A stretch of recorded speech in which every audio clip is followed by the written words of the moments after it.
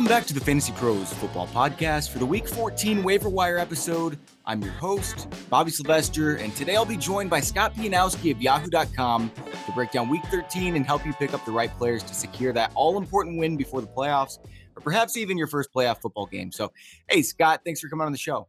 My pleasure. Thanks for having me. So, Scott, Thomas Rawls was excellent against Carolina.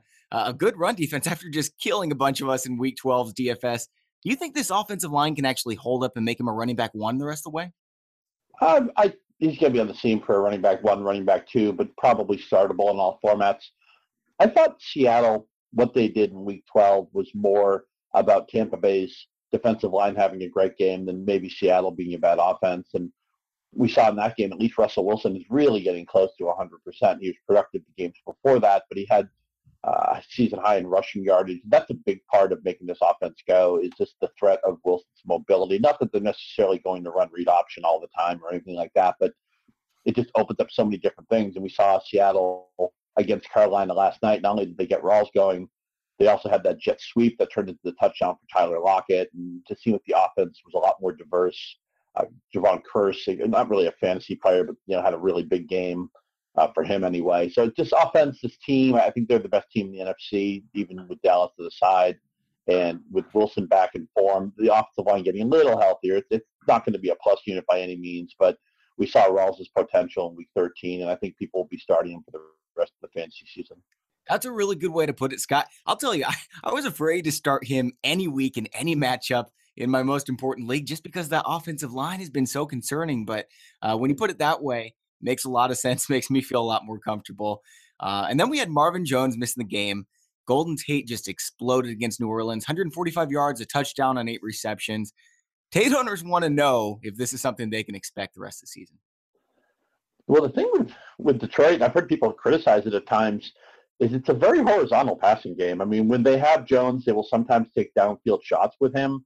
The only guy I remember them throwing downfield to of any note yesterday was Andre Roberts, who's like a fourth or fifth receiver. But this is a team that wants to get rid of the ball as soon as they can. And although Stafford will take a hit to make a play, he has no problem with that. And I think he's actually an MVP candidate. His stats maybe don't match up with some of the other players, but he's doing it with smoke and mirrors. That said, I think Tate, very frustrating he didn't do anything for the first few weeks. But it's one of those things like in a baseball season where if you get off to a poor start, we look at the 137 average and maybe we overreact to it because there's just nothing else for it to meld into. Exactly. But there's ebb and flow every season. Receiver is a variance position. Even a player who has a game, you like to think that a player like Tate generally would be more consistent because it's based on volume, and he's more of like a kind of a PPR guy as opposed to the high variance downfield player. You think of like a Ted Ginn type of player, somebody like that. But I believe that even though Detroit can be hard to kind of to figure out where the targets are going, some weeks Theo Riddick's really involved, other weeks he's not. Some weeks Eric Ebron's involved, other weeks he's not. That they're kind of using Anquan Bolden as a second tight end. He's stealing some goal line looks as well. But if I had to own anybody in this passing game as far as a receiving threat, I'd have to go to Golden Tate first. He's probably about a receiver 20 the rest of the way for me. Yeah, I agree. I know you like the Seattle team, but I think Detroit is the best bet in the NFL to take down the Cowboys in the playoffs. A lot of people don't realize this, but because they had such an awful stretch with Darius Slay out, but the Lions have given up the same amount of points as the Cardinals. And that run defense, I think they can slow Zeke down. Yeah, it probably for a lot of people needed to see what happened in Week 13 when they actually went into Detroit and Drew Brees doesn't throw a touchdown pass for the first time in 60 home games. I mean, this defense. It's a case where, again, you talk about Tate off to the bad start, people write him off, but it's not necessarily who he is. I mean, Ziggy Ansah was hurt early in the season. They had injuries in the back end as well. Now, it's not necessarily a shutdown unit, but it's not the worst pass defense in the NFL. And maybe it's somewhere around league average or maybe even a little bit above. I like to look at and I know a lot of people look at fantasy points allowed, or they look at maybe DVOA, which I think is a Football Outsiders tool, a great thing to look at. But I like to focus more on a 5 to 8 week window for defensive efficiency and what they've allowed. And what happens in September really isn't important to me anymore. Interesting. Well, who do you like in the AFC? Are you a Raiders or Patriots guy at this point, or perhaps another team? I think it's wide open. I think New England, I would still make the favorite because they still have a Hall of Fame quarterback. They still have the best coach. of the generation and the Yeah. legitimate home field advantage. Oakland's such a weird team because it feels like they've won all their coin flip games. There's another team though, right? The defense was not playing well early in the year, and now finally, Mac's really going, and they're starting to get some sacks, and obviously they have terrific personnel on offense. The offensive line, everybody talks about Dallas's offensive line, but Oakland's offensive line is outstanding. They have two very good receivers who are good at different things. And Carr has turned into in his third season. It's funny how there are, 4 or 5 quarterbacks drafted ahead of him in his draft class, but he's turned out to be the guy there. But I think most of the AFC hopes Pittsburgh doesn't make the playoffs because, man, are they dangerous with their offensive personnel. I would still favor New England. The defense is getting a little bit better. I know it hasn't been great, but Belichick defenses usually get better as the season goes along. Gronkowski, obviously a huge hit, but they have a lot of pieces on offense. Finally, Edelman's foot feels pretty good. He's been terrific over the last month. And the Patriots, who generally have come up shooting blanks when they draft receivers, Malcolm Mitchell has been a player for 3 weeks He's in a good. row. So, yeah, he is good. They have Deion Lewis is healthy now. They just have so many weapons. You hate to see Gronk hurt, but they have, and sometimes it's tricky for fantasy. It's hard to figure out where the ball's going at times, but they have a lot of different ways to beat you. And I still think it's not like it was maybe a month ago, but I still think the road through the AFC will go through New England.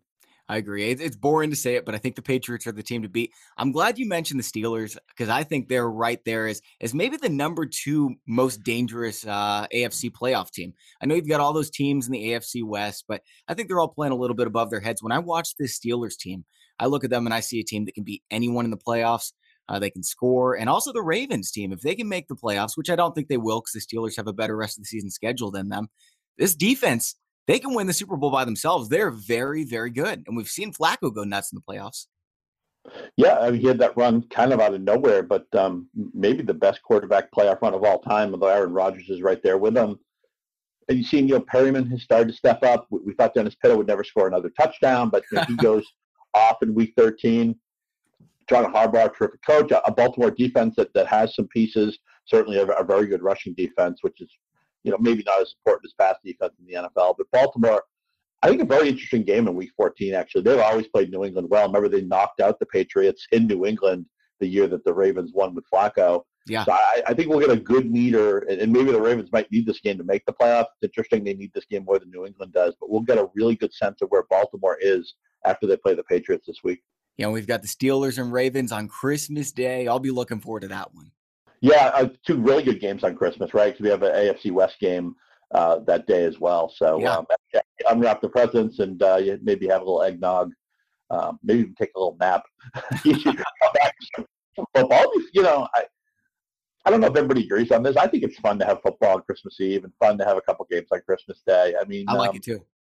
It's my birthday, so I want football on my birthday. Nice. Oh, okay. You're the guy who was born on December 25th. I'm glad we got That's right. Okay, Scott, let's move over and help our listeners with the waiver wire for this week. Sure. We'll be talking about players who were owned in less than 50% of Yahoo leagues. So I know some of you guys play in weak leagues with like Michael Thomas still available, but he's taken in like every league. So we won't be covering the obvious plays like that. Scott, I want to start with Malcolm Mitchell. You already talked about how good he is. Are they going to keep using him the rest of the season with Gronk out? Yeah, I don't see why they wouldn't. I mean, he gets a season-high 10 targets last week. He scored 3 touchdowns in the last 3 weeks. And the interesting thing about him is I've seen him listed at 3 different heights. I've seen him listed at 5'11", 6 feet, and 6'1". To me, he always seems to play a little bit taller than his height. And maybe it's his ability to high point the ball. But you can't look at him as a rookie anymore. They're playing him as a full-time guy. And remember, not just Gronkowski hurt, but Bennett's dinged up. Hogan's had some injuries. Danny Amendola, it sounds like he's out of the picture now. You're right. So Patriots offense that was a little bit jumbled and maybe harder to figure a month ago is kind of clearing up. Edelman's healthy. Mitchell has proven that he's somebody Brady trusts, Josh McDaniel trusts. I think now the only thing that's kind of annoying about this is they have a Denver game on the schedule, and we know how bad of a matchup that is. But I think Mitchell will be playable in 2 of the 3 weeks of the fantasy playoffs, at least as a receiver 3. He was drafted so much later than everybody else, but I think he could end up being the second best wide receiver in this draft class. Another player I really like that just hasn't gotten the field is Josh Doxson over for the Washington Redskins. But Malcolm Mitchell, man, the boy can play some football. I agree.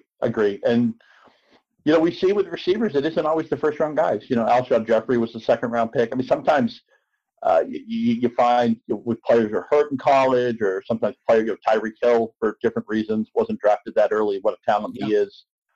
So it isn't always the guys with the first round pedigree who end up being fantasy factors. And even though I always thought the 2014 class maybe led us astray because that year with Beckham and Watkins and Evans. all different guys, Evans. Yeah, I mean there's so many different first round receivers who went crazy that year. Obviously the best rookie class of all time. Sometimes it skews the fact that this is a hard position and it takes 2 or 3 years to learn, what's going on. In the case of Mitchell, maybe it took him until November to actually know what's going on in an NFL game on a pro football field. But there's some exciting players in this class, and I agree with you. I think Mitchell is going to go down. He's going to, when people look back at the 2016 draft, they're going to say, how come, like we say, why wasn't Doug Baldwin drafted? How did that possibly happen? I think Malcolm Mitchell went in what round? I think it's a lot easier to learn when Tom Brady's your quarterback, though, too. That's a great point. Now, Ladarius Green, a bunch of fantasy owners keep hyping him up and saying, this is going to be the guy, this is going to be the guy. And he was just kind of a stinker. The first 3 weeks he was back. Now he finally had a huge game for him, 110 yards and a touchdown. Are you picking him up, or are you looking at this Buffalo matchup and just saying he's not even startable at this point? Oh, no. I mean, 110 yards, a touchdown, and 11 targets. I'm fine with that. And even the previous week, I mean, I only had 2 catches. Here's the thing with Green. He's not playing a lot of snaps, but when he's on the field, he's there to run pass routes. He's not there to block.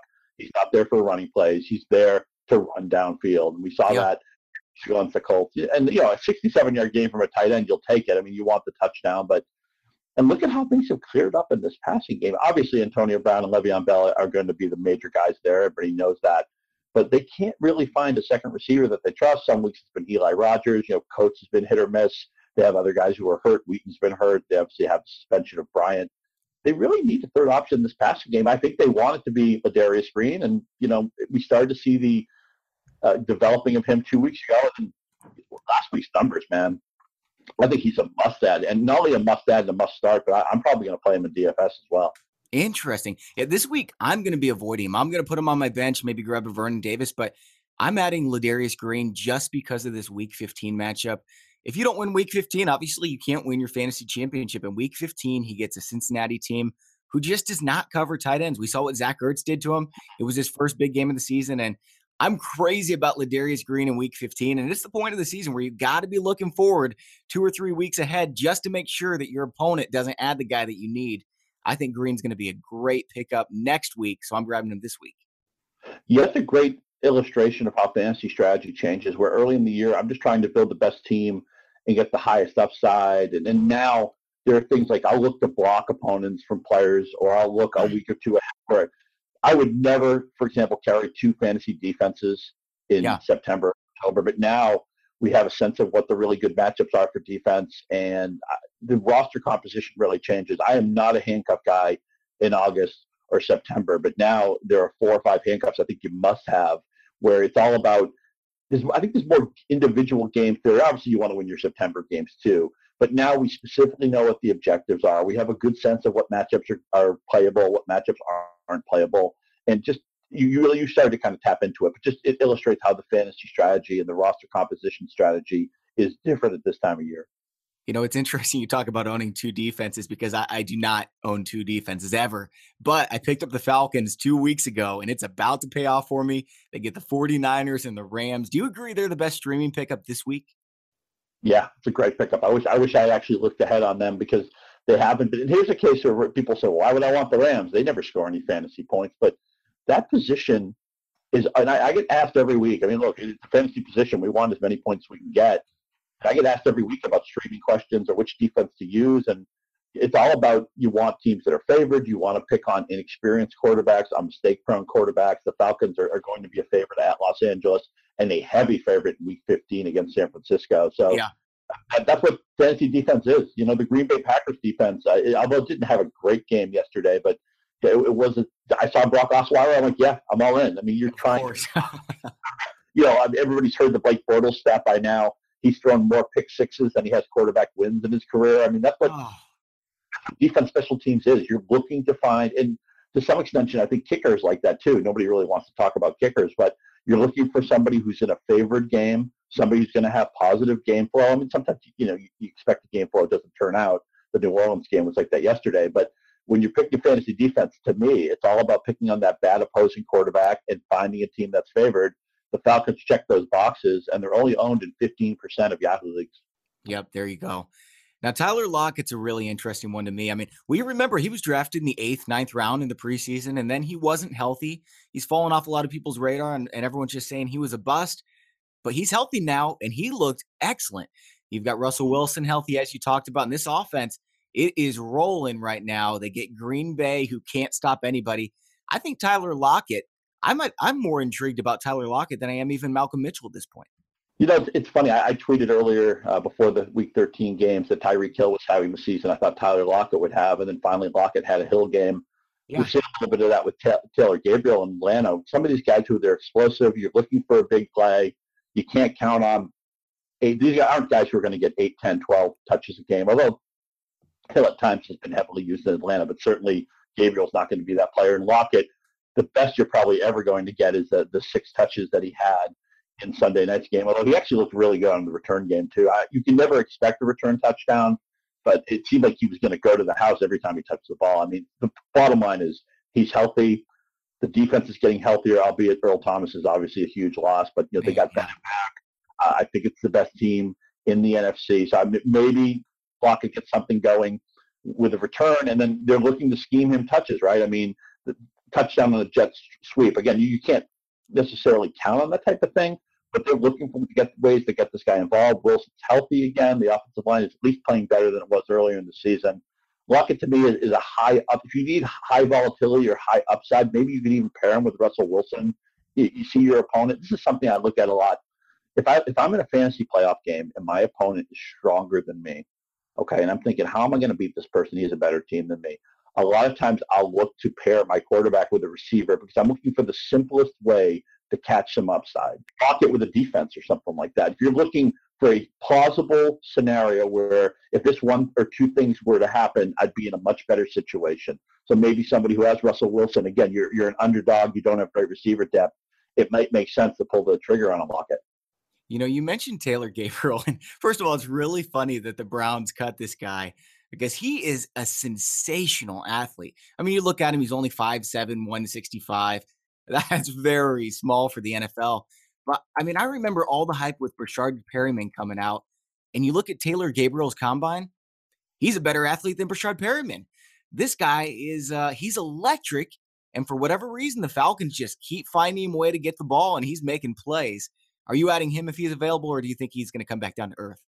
No, I think he's a nice player. I mean, even last week when he didn't have a huge game, he did have 5 catches, and they usually get him the ball on the ground as well. Kyle Shanahan is having a lot of fun. They have 2 really good running backs, and they've had the best receiver group that Matt Ryan's ever dealt with. I mean, you know Julio Jones is great. Of course, he's dinged up too. Maybe he might not be at full throttle for the rest of the season. So Gabriel, they've made him. They're scheming ways for him to touch the ball. You're not. It's a different type of player because at receiver, we're just trained to look at the targets and the opportunity, and it's not going to be the same for a player like Gabriel, who isn't made necessarily to handle the ball as much as some of these other guys. But he's an explosive player. A lot of games indoors. So I think it's just one game left on the carpet because they have this Week 17 against New Orleans. Won't be a fantasy game, but it's a coordinator I trust. It's a quarterback I trust. It's a player who's been productive for us, double-digit games in 4 of his last 5 starts, albeit he didn't do it in Week 13. But, 5 catches at least he showed up. And Kyle Shanahan has shown that, this is somebody who we want to get. We want to find ways to manufacture touches for Gabriel week in, week out. Now, there's 3 running backs, Scott, that are at least intriguing to me. Now, these guys aren't going to save your season, but Rex Burkhead got a lot of touches. He gets Cleveland this week. And, he was getting the ball a lot more this week. They're starting to trust him in the passing game and in the rushing game. And then you've got Mike Gillislee for the Buffalo Bills. We know they have an incredible offensive line. And look, it's not an ideal matchup this week, but he got the ball again. He's been getting the ball a lot the past 4 weeks, and he gets Cleveland in Week 15. And if McCoy goes down, he could win you your fantasy championship. And then Zach Zenner, who Dwayne Washington's out. Zenner's going to get carries, probably on the goal line. So he's interesting, but man, I would really not feel happy about starting him. How do you feel about these 3 guys? Zenner I like the least because I'm not sure Detroit's going to be playing from a lead, playing a couple of those NFC East teams. They have Dallas and Giants, I believe, on the schedule. So it may be a case where, and that's an offense. I think with their offensive line and the way they want to play, it's going to be about 40 plus passes for Stafford. And even at the goal line, I mean, we saw when they got at the goal for the first time against the Orleans, they immediately threw the ball to Riddick. I mean, they spread the field. They didn't even try to do what most teams do, go with a heavy package and try to pound the ball inside. So if you can't come up with a story where you imagine Detroit controlling those games against some of those teams they may be underdogs against, for me, it's hard to get to center. But I love Gillislee. I mean, look, this guy, even though he doesn't necessarily have a lot of wiggle to his game, he has a lot of explosive runs. Yeah. And Buffalo has shown, and maybe, maybe they'll look at what they did last week as a blueprint where you're using McCoy between the 20s, but maybe you want to spare him some of the pounding, some of the heavy work at the goal line where you're getting tackled by the team picture.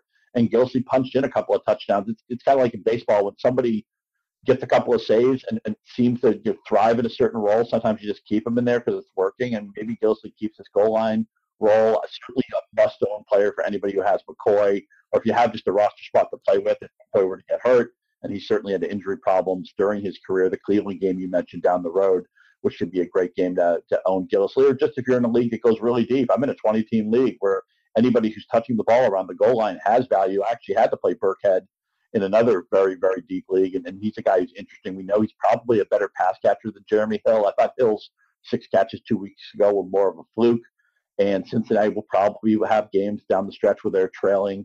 Probably that Baltimore game, I'm trying to think who else they have in their schedule, but Cincinnati could be a team where they have to play from behind, and Burkhead at least is going to get half the snaps in this backfield. I'll say this about Mike Gillislee and punching it into the end zone. 6 touchdowns in 7 games. That is really good for a backup running back. If McCoy does go down, he's an RB1. He's a clear-cut RB1 in my mind. Yeah, he's a potential season winner. And, look, 14 for 72 against Cincinnati a couple of weeks ago. He's actually been a really fun player. If you're in MFLs, if you have him 17th, 18th, 19th, 20th round, where you just any production from a player like that can be useful. And Buffalo, right, a really good offensive line, a mobile quarterback, which is good for the running game. That not only helps McCoy, but I think it helps Gillislee. And he's got that low center of gravity. He seems to always move the pile, almost never goes down on first contact. I mean, McCoy's terrific, and he can do things that Gillislee can't do. But I think Mike Gillislee is a damn good football player. Now, we've got a handful of wide receivers that if you're in a deeper league and maybe Malcolm Mitchell's not there or you don't like Tyler Lockett, which of these wide receivers, Scott, do you think is most worthy of a pickup between Teddy Ginn, Adam Thielen, maybe a Pierre Garcon or Dontrell Inman? Inman's the guy I like the most because I think he's the most polished receiver and the guy who can beat you in the most variety of ways. But we can't ignore what Ginn's doing, too, on an offense where so many things are going wrong. I mean, Greg Olson's in a funk right now, and Kelvin Benjamin's in a funk right now, and I don't even want to touch that Cam Newton, Ron Rivera. I talk about, just cutting your nose to spite your face, and why can't you just fine him or something if you want to do that? Why take your best player off the field and start from a deficit against the Seattle team that's going to be hard to beat anyway? But Ted Ginn, man, he's on a really nice run right now. He's probably the only deep threat that they trust. And remember with Ginn, he was a first-round pick. I mean, there's a pedigree. He had 10 touchdowns last season, so it's not like it's come out of nowhere. I actually trust Ted Ginn the rest of the season. Yeah, I do too. He's got 3 weeks with 11, 18, 14 points. I have him at the top of that ugly list, but I would really prefer if I don't have to play any of those guys. It's what you said about your playoff matchup. If you're facing this team who hasn't had injuries all year and, they were able to rob one of the weaker owners and grab a third great running back, if you're facing that guy, maybe go out and reach for someone who's a big playmaker, Brashad Perriman for the Baltimore Ravens. Other than that, I think Teddy Ginn is the most reliable of that group. So at least Inman has scored the last 2 weeks, and he seems to have something going with Phillip Rivers, 119 yards 2 weeks ago. And also what we like about the Chargers is a really favorable schedule. I mean, we've seen how Carolina's defense has been in disarray most of the year. I don't know that Luke Kuechly will play again. Just having him off the field seems to make a big difference. Oakland, you can certainly throw the ball against. That's their Week 15 matchup. And assuming weather isn't a factor in Week 16 in Cleveland, the Browns defense has not shown an ability to stop anything you want to do. So I would think that there could be a lot of weeks where Inman plays in the fantasy rosters in the playoffs. Yeah, that's absolutely right. Well, Scott, that's all the questions we have for you this week. Really appreciate you coming on the show. It was a good chat, and looking forward to seeing how some of these guys, Malcolm Mitchell and Mike Gillislee, play for us the rest of the season. Thanks a lot for having me, guys. All right. Take care, Scott. For those of you listening, we've got 2 more shows coming up this week, highlighted by Chris Harris coming on for the Wednesday night show to talk about his rankings.